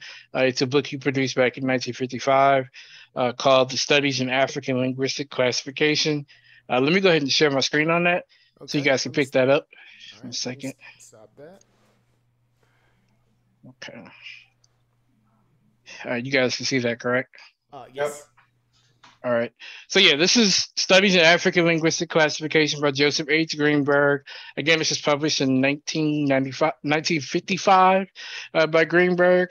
And there's a quote. This is from pages 51 to 55, but it goes over the entire reason for why Afroasiatic was his choice family. So he starts off with the quote, for no other proposed Hamito-Semitic African languages can anything be presented remotely approaching the morphological and lexical resemblances adduced here for the Chad languages. We arrived, therefore, at the definite conclusion that the language family traditionally named Hamito-Semitic has 5 coordinate branches: Semitic, Berber, Ancient Egyptian, Kushite, and Chad. In regards to its membership, there remains only to be added the fact that the existence of the Kushite languages, and he names them, which are considerably south of the main Cushitic group, has generally been overlooked. He says that the linguistic analysis presented here is correct, and much of what has hitherto been standard physical anthropology and reconstructed cultural history in Africa is in need of reconsideration.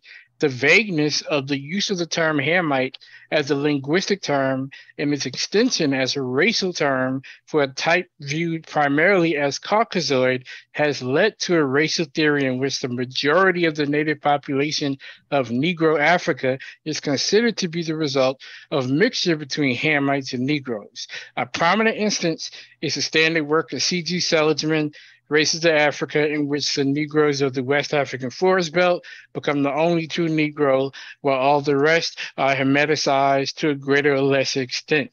And he also says that the speakers of Nilo-Hamitic languages are also called racially half Hamites. The Bantus are considered to be another type of Hamiticized Negro on the basis of speculations of Meinhof, for which he never produced any proof, nor is any proof possible that Bantu is a mixed language, so to speak, which is a descendant of Hamitic father and a Negro mother. With this is often combined a belief either in the inherent superiority of the Hamite element or in a factual estimate that it has shown itself everywhere as a conquering, predominantly pastoral element among Negroid agricultural peoples. Numerous citations from ethnological literature on Africa could be made to indicate that this is the dominant view. He says the borrowing of a term for a linguistic stock for racial application is always a delicate matter, though if the correspondence is fairly close, as in this case with the term Dravidian in India, there is some justification for the procedure. In the instance of the use of Hamite in Africa, we have the extension of a term whose original application in a linguistic sense was never made precise. To a great physical variety of populations, if the linguistic analysis presented here is correct, the term Hamite as a linguistic designation can only be applied correctly in Negro Africa to the Kushite populations of East Africa and the peoples enumerated above as speaking the Chad languages. As a matter of fact, even the linguistic use of the term Hamite should be abandoned. Semitic languages do not occupy any special place in the total Hamito-Semitic complex. Their cultural importance and connection with our own historic past has led to a separate treatment which is not justifiable linguistically. In other words, the non-Semitic languages of the Hamito-Semitic family do not form a linguistic unity as against Semitic. Therefore, the term Hamitic, which has been reserved for this use, does not refer to any valid linguistic entity. Hence, I avoid the term Chadic and prefer to designate this group simply as the Chad family. The only remaining use of the term Hamitic is in the complex term Hamito-Semitic, and even here, it can only lead to misconceptions regarding a special place for Semitic within the entire family. It therefore requires a special explanation every time it is introduced in order to avoid such a misapprehension. The term Hamito-Semitic is so well entrenched that it would no doubt continue to be used. I rather hesitantly suggest the name Afroasiatic for this family as the only one found both in Africa and Asia. In this way, Hamitic could be entirely eliminated from use, even as a linguistic term. Almost done. So all pervading has been the loose application of the term Hamite in African racial classification that if the present linguistic analysis is accepted, the whole problem of physical variation in Africa should be approached once again independent of preconceptions based on language. He said it would be rather remarkable accident if a racial classification based on incorrect linguistics turned out to be valid.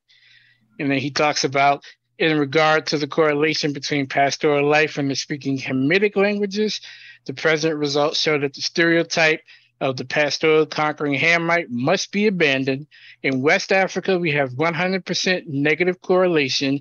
The only predominantly pastoral people, the Fulani, have been shown to be non-Hamitic speaking, while none of the Hamitic-speaking peoples of the Chad area are cattle folk. In East Africa, it now appears that those people with the greatest cultural emphasis on cattle are either East Sudanic, Niger-Congo in speech. The Kushites, who are Hamido-Semitic speakers, are generally pastoral, but in less intensive fashion than these other people. This is the last part. Previous writers have either considered all these languages Hamitic, Meinhof or none, Hamburger. I have simply tried to classify languages on the basis of the evidence as it has appeared to me. However, any theory which at once harmonizes with the flattering view of the general predominance of the Caucasoid over the Negroid types under all cultural circumstances in Africa, and which involves a fairly consonant correlation of linguistic, cultural, and physical traits over a long period of time, must almost inevitably turn out to be false. So here Greenberg is telling you why he's using Afroasiatic, because Hamito-Semitic is racially based, and it is racially based on no grounds of justification regarding linguistics. That is his point. That is why he has established Afroasiatic. I'm done. It's fucking interesting. Interesting. So, Brendan, that was the last question, right? Yep, that's it. Yeah, y'all can ponder that last thing. Make sure y'all download, rewind the show. The show will be on the Real Black Atheist podcast. That was interesting. Very, very interesting, man. So yeah, we'll be at, man, maybe we're gonna have an after party where we really get to talk some shit here on another show. Maybe we might want to do that. Maybe the brothers up to that, man. But we did have that one question in the goddamn chat room. Remember I said I'm gonna pin it? Yeah. Yeah, I pinned it. At least in my dang on brain. This was the question, and we're gonna end with this, right? It was 42 tribes, okay?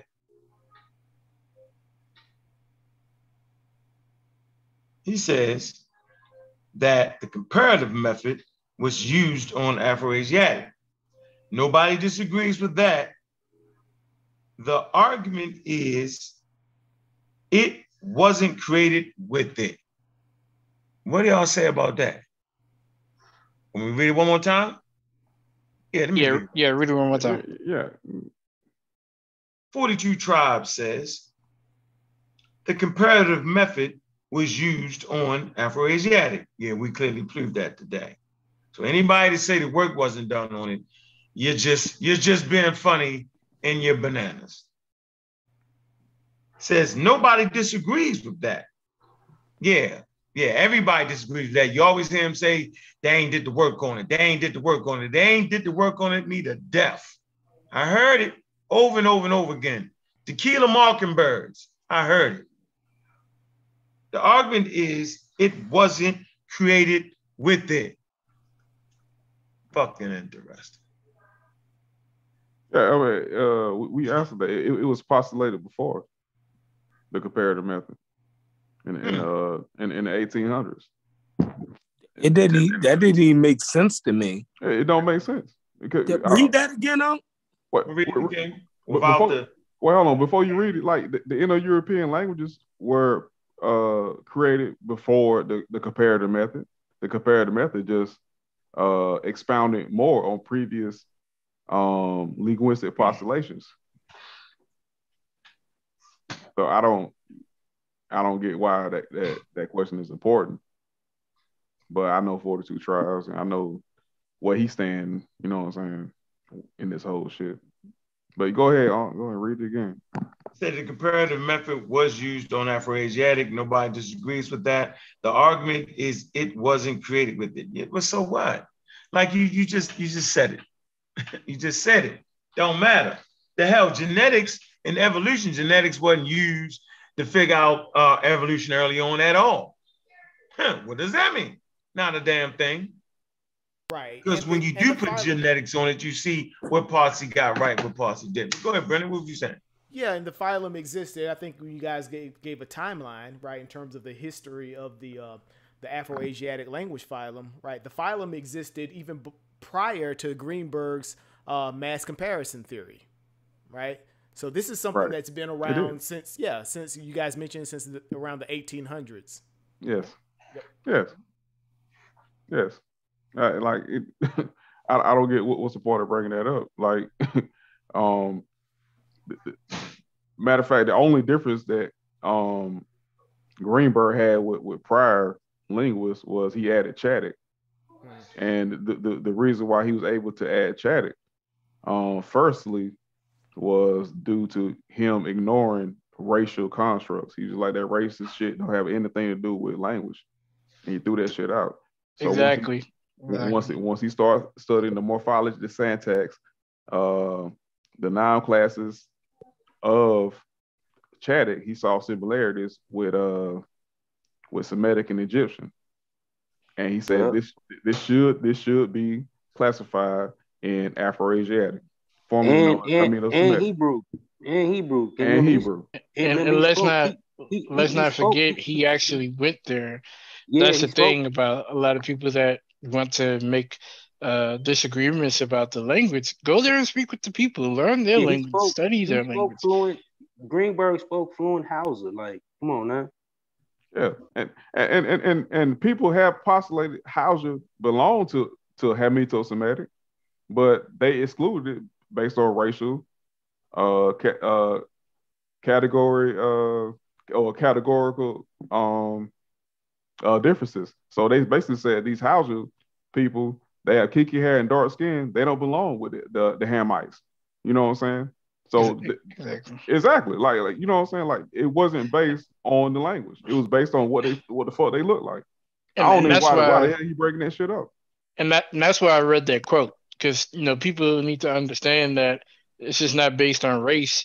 This is why for people who say, oh, Greenberg was racist, which is why he used a mass comparative method. No, clearly he wasn't, if he's saying race holds no grounds to be justified within linguistics. Even for Caucasian people, he's saying it holds no grounds. So he's clearly not being racist. He's saying that it's just academically incorrect to use race when it comes to linguistics. See, the one thing is, this is why you don't have a bevy of linguists arguing with an Mboli or anybody like that. It's a waste of energy. If you can't get past phonology, morphology, or syntax, what method are we going to be talking about? You can't comprehend what a method would be in the linguistical field. So I can't talk to you. Science don't speak to ignorance, man. If I speak to ignorance in science, I give validity to it. I can't speak to it. And that's why it's very difficult for a linguist to propose a new phylum. I ain't talking about a new family. The family sets the classification, it sets the order and structure through branches that come from a phylum. That means that you have to have a vast study of the culture of the people that propagated the family. And so that is just asinine to even ask a question like that, man. Since he got so much to say, ask him what linguists take Mboli serious. I don't know, 42 tribes, right? No, I'm just saying, like, he got so much to say. Ask him what linguists take Mboli serious. Oh, no, we found one, remember? Yeah, he's a crackpot. Takes one to know one. Yeah. It's fun as hell. Bananas. Yeah, so maybe we should drop the link in there, man, real quick, and see if anybody got any questions, man. Give them 10 minutes to ask some questions, man. Peace, family. I ain't got no questions. I just need to make a quick observation, and then I'm gonna shut the hell up because I'm in school and I'm loving it. First of all, science and scientific literacy. Once you adhere to that principle, any argument you had before, you concede based on being scientifically correct. So the fact that we are sitting here, regardless of whatever happened, science again proves that once you are genuinely adhering to the principle, you can make a full 180. Number two, we glossed over certain points that were made. No. First of all, when we talk about Mboli and the way he was described as a creationist by Ngozi, says enough. He probably went through the rigor, but sticking God in the gaps. Secondly, we established that there's only one quackpot that is listening to Mboli. That ends the debate on that end. So from now on, we can continue the endeavor in breaking down how the linguistics has been established. I thank you, Team Osiris. The debate is over. Pseudo killers has struck again. Appreciate it. Anybody else on the panel? Aunt, Brendan, Corey, Chef, you guys have any questions? Kufu? I gotta put this link in there real quick. We doing the after show? Yeah, I want to say this before. I don't know if my brother Kufu's still on here, but Kufu, I don't know if I'm got a chance to bring him in the introduction, but he's the co-founder of Team Osiris when it was created. He just be in the background doing his thing. So Kufu is another, you know what I'm saying, the power base. You know, so I want to shout out my brother Kufu if he's still in here. Yeah, he was late. Of course, I brought him in there. Yeah, he in here. What's up, Kufu? Yeah, I brought him in there for certain. Yep. So, Ike, you got any questions? No, hold on. I gotta find a link. I want to put in there and see. I don't got no questions. I think we answered all the questions. Like we really did. I think we also talked about the weak spots in the Afro-Asiatic. Did we not? Yeah. Because I don't think people really realize that. Yeah, you know that we got people amongst us that play with the God of the gaps. They do it with evolution. They do it with everything. Well, there's question marks with the Big Bang. So, you know, how do you like all that? Like, that's not the point. Right. I mean, like scientists would clearly understand the weak spots in an argument. Nothing is absolutely perfect. And if new information is filtered in based off the scientific process, that information will be filtered in. Simple as that. So no one's stuck nowhere. But what I'll tell you is people play with the gaps on every damn thing. Specifically, the novice will play that. And I want to make this point super clear here. I think this is an important point. You should not be running around telling anybody to demonstrate any fucking thing. It's stupid. It's like you ask me to demonstrate that I can score 30 in the fucking NBA game. Like, why would I be able to do that? I don't play NBA basketball. I'm on the sidelines. I like what Sean said. He said, be a civilian. Damn, I am a civilian. Right? Mm-hmm. So like in the Marine Corps, right? Civilians are those who aren't in the fucking Marine Corps. So you're not asking a civilian to pick up a gun and shoot expert civilian. Right? We understand clearly what it is. I don't have a problem with that. When I was in the game, right, there were civilians, people who wasn't in the game, wasn't trying to get no money out of it and going to work every day, right? Non-combatants is what we call it, civilians, right? So you wouldn't ask a civilian, yo, take the pack over there because you put them at risk, right? They don't understand the undercover agents. They don't understand the lingo. They'll fuck it up. Right? So you're absolutely ridiculous when you ask a civilian to demonstrate fucking linguistics. It's the stupidest shit I've ever heard. I've seen people play that card to death. I liken it to the Hebrew Israelites where they say, demonstrate evolution is real. You're not in the lab. Then the anti-vaxxers, demonstrate how do you know that the vaccines work and are safe and effective? Nigga, I don't know. That's why I rely on the experts. At a certain point, you gotta rely on the fucking experts. You're not gonna be able to make up the educational gap. You're gonna make too many fucking mistakes in trying to overthrow modern virology. Not being an expert, bad enough, one expert can't overthrow the field anyway.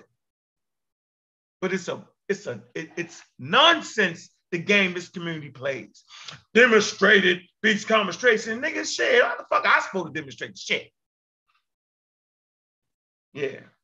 It's tomfoolery at an all-time high, and people actually went for that. You can't demonstrate it. The Hebrews killed us that you can't demonstrate. So what? What does that have to do with it being right or wrong?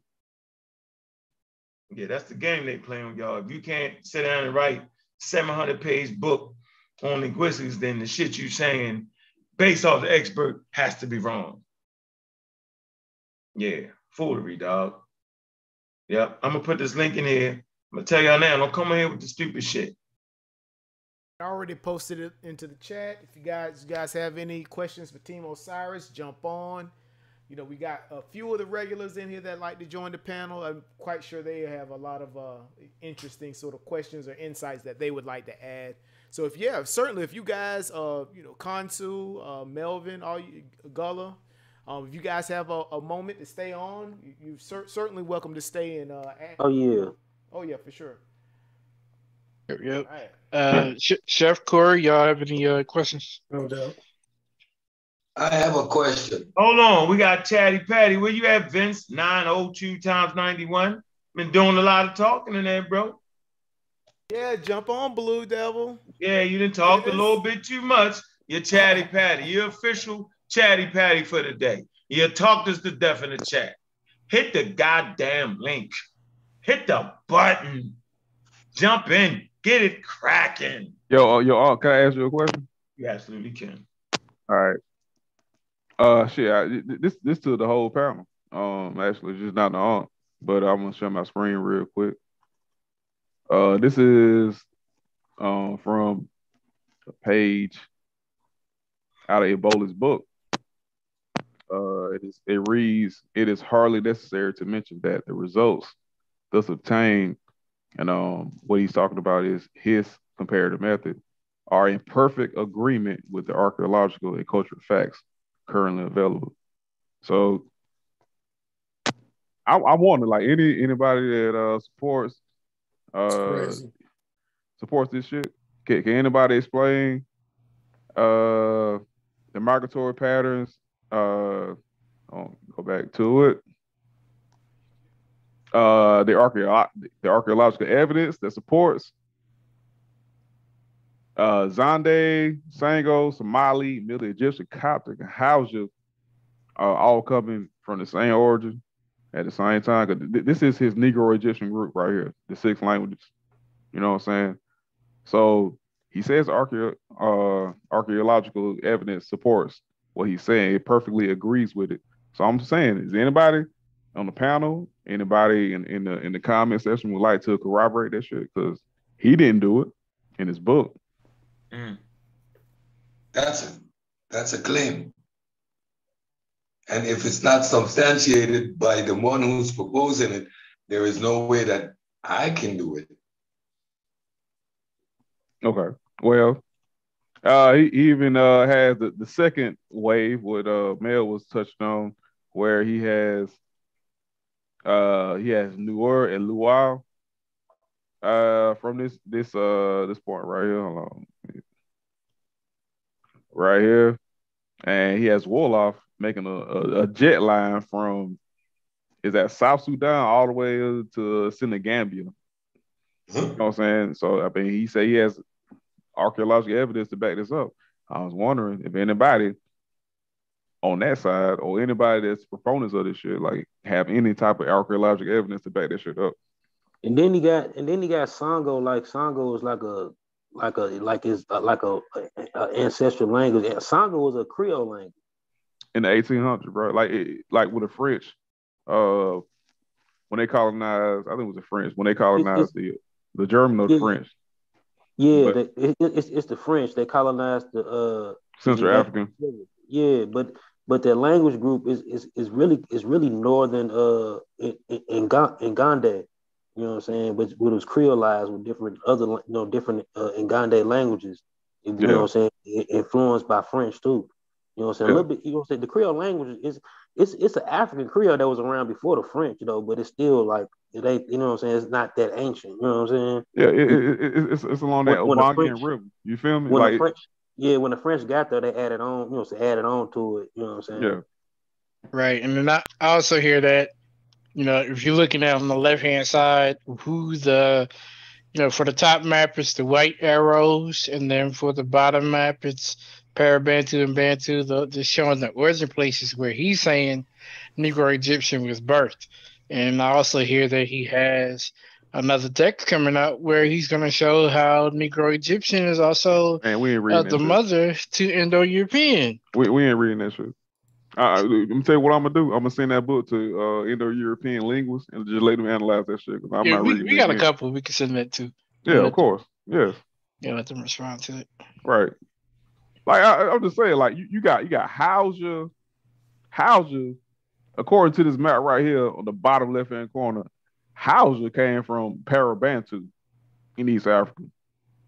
You know what I'm saying? You got Zade came from Parabantu. You got Bantu started in Ethiopia and went south and went east. Went west or whatever. Like, so going back to it again one more time. I thought it went to Mesopotamia. I thought it went to Sumer. Yeah, it went. Matter of fact, it came from Sumer. Like, according to these experts over here, that's in their living room and shit, doing this stuff. The Sumerians, which is language isolate, share common ancestry with Bantu people, and somehow, that is So here's my question. That let's not even go into linguistics. Let's just speak with archaeology and what we have regarding the culture. We all know that the Bantu expansion is about 1,000 BC is argued upon, about 1,000 BC. Okay, so when we talk about thousands, a little bit, probably a small migration, around 3,500. You know what I'm saying? So if we know that the Bantu expansion started then, and we're talking about comparing languages that came and exited before then. So, for example, let's say I want to compare Bantu to Egyptian. I wouldn't be able to compare Bantu to ancient Egyptian because, well, ancient Egyptian has gone and passed at that time. I wouldn't be able to compare it to Middle Egyptian, which Mboli does do, but because Middle Egyptian has gone and passed at that time. Actually, around this time period of about 1,000 BC, late Egyptian, as well as these other forms of Egyptian with Greek influences are being present. So this is at a time where this, again, Middle Egyptian and hieroglyphics have already been passed. So there's no way you can make a comparison with Bantu at this time. What you're going to make a comparison with is a form of Egyptian that has Greek influence. And we know who was ruling Egypt at the time around when the Bantu expansion occurred. And I say the same for Sumerian. Sumerian had gone and left by the time the Bantu expansion happened. So how can you make a connection? You understand what I'm saying? Without even going into the linguistic comparisons, ignore that. How can you make a connection with the people who had already died and gone before the Bantus came? You can't. I understood that point. You can't. Hey man, before you try to hit the damn link, man. So I got a good question for you guys. Right, Just say Wikipedia be lying. Right. Man, listen, man, we ain't never got to use Wikipedia, man. You can strictly go to the Britannica. Man, everybody on here got Wikipedia be lying, but shit, the people he follow be trying to edit and put their own articles on Wikipedia. That don't make no damn sense to me. The hell is you talking about? Yeah, they just talking, man. We gonna get up out of this framework now, yo, before it get too damn ugly. I don't want to get ugly. So yeah, y'all gotta what I would say a refresher course into Afroasiatic, and just be mindful to understand, start to understand terminology, understand how certain things work, just generally speaking, and that would give you a good read. Know how to look stuff up. If you're looking up things that just have one person involved in it, that's a big ass, that's not only a red flag, that's a big ass siren, right? That's actually an alert, and we call it pseudo alert around here, around these parts, right? So it should never be that, right? We should never fall on that side. We should relax, sit back and chill and get the proper information. If when your kids go to school and they may end up in college, right? You should be able to read certain texts in college. You know what I'm saying? Like, I like textbooks. I like the information in textbooks.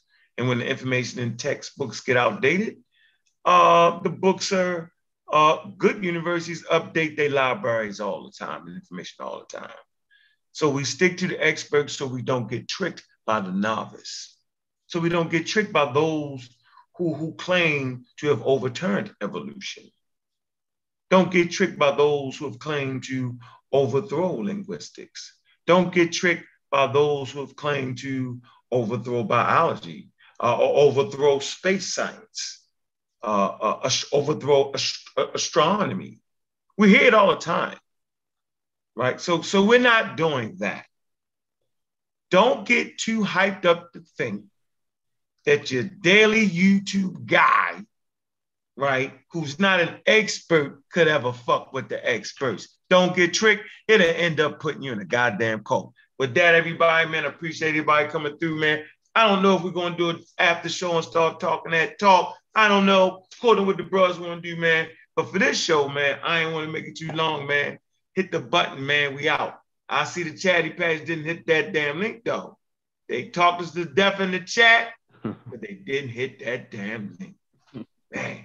Hey, man, make sure you go. I got this shirt right here from Sahotep's store, right? Go to his channel, Sahotep, man, and get this. It says life. It says life, sense, religion. And you got man going back into a damn. Oh, man. It's funny. Yo, here you go. Yeah, I like that, though. That's like one of them atheist t-shirts like that. So funny. I like that, though. Yeah. Hey, Chef, where you at?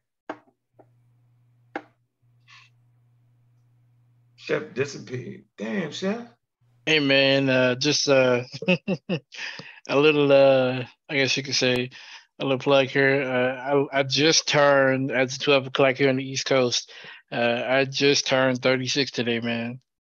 Happy birthday, man. Bringing it in with you. Yeah, man. Yeah. Right. Appreciate it. Right. Appreciate it. You getting up there, bro? You getting I know, man. I'm knocking on that door, bro. Yeah, 40. I'm knocking on the door, nigga. All right. Knocking that door, the Grim Reaper come out that motherfucker. Nah. I still got shit to do, man. That's the only door. I still got stuff to do, bro.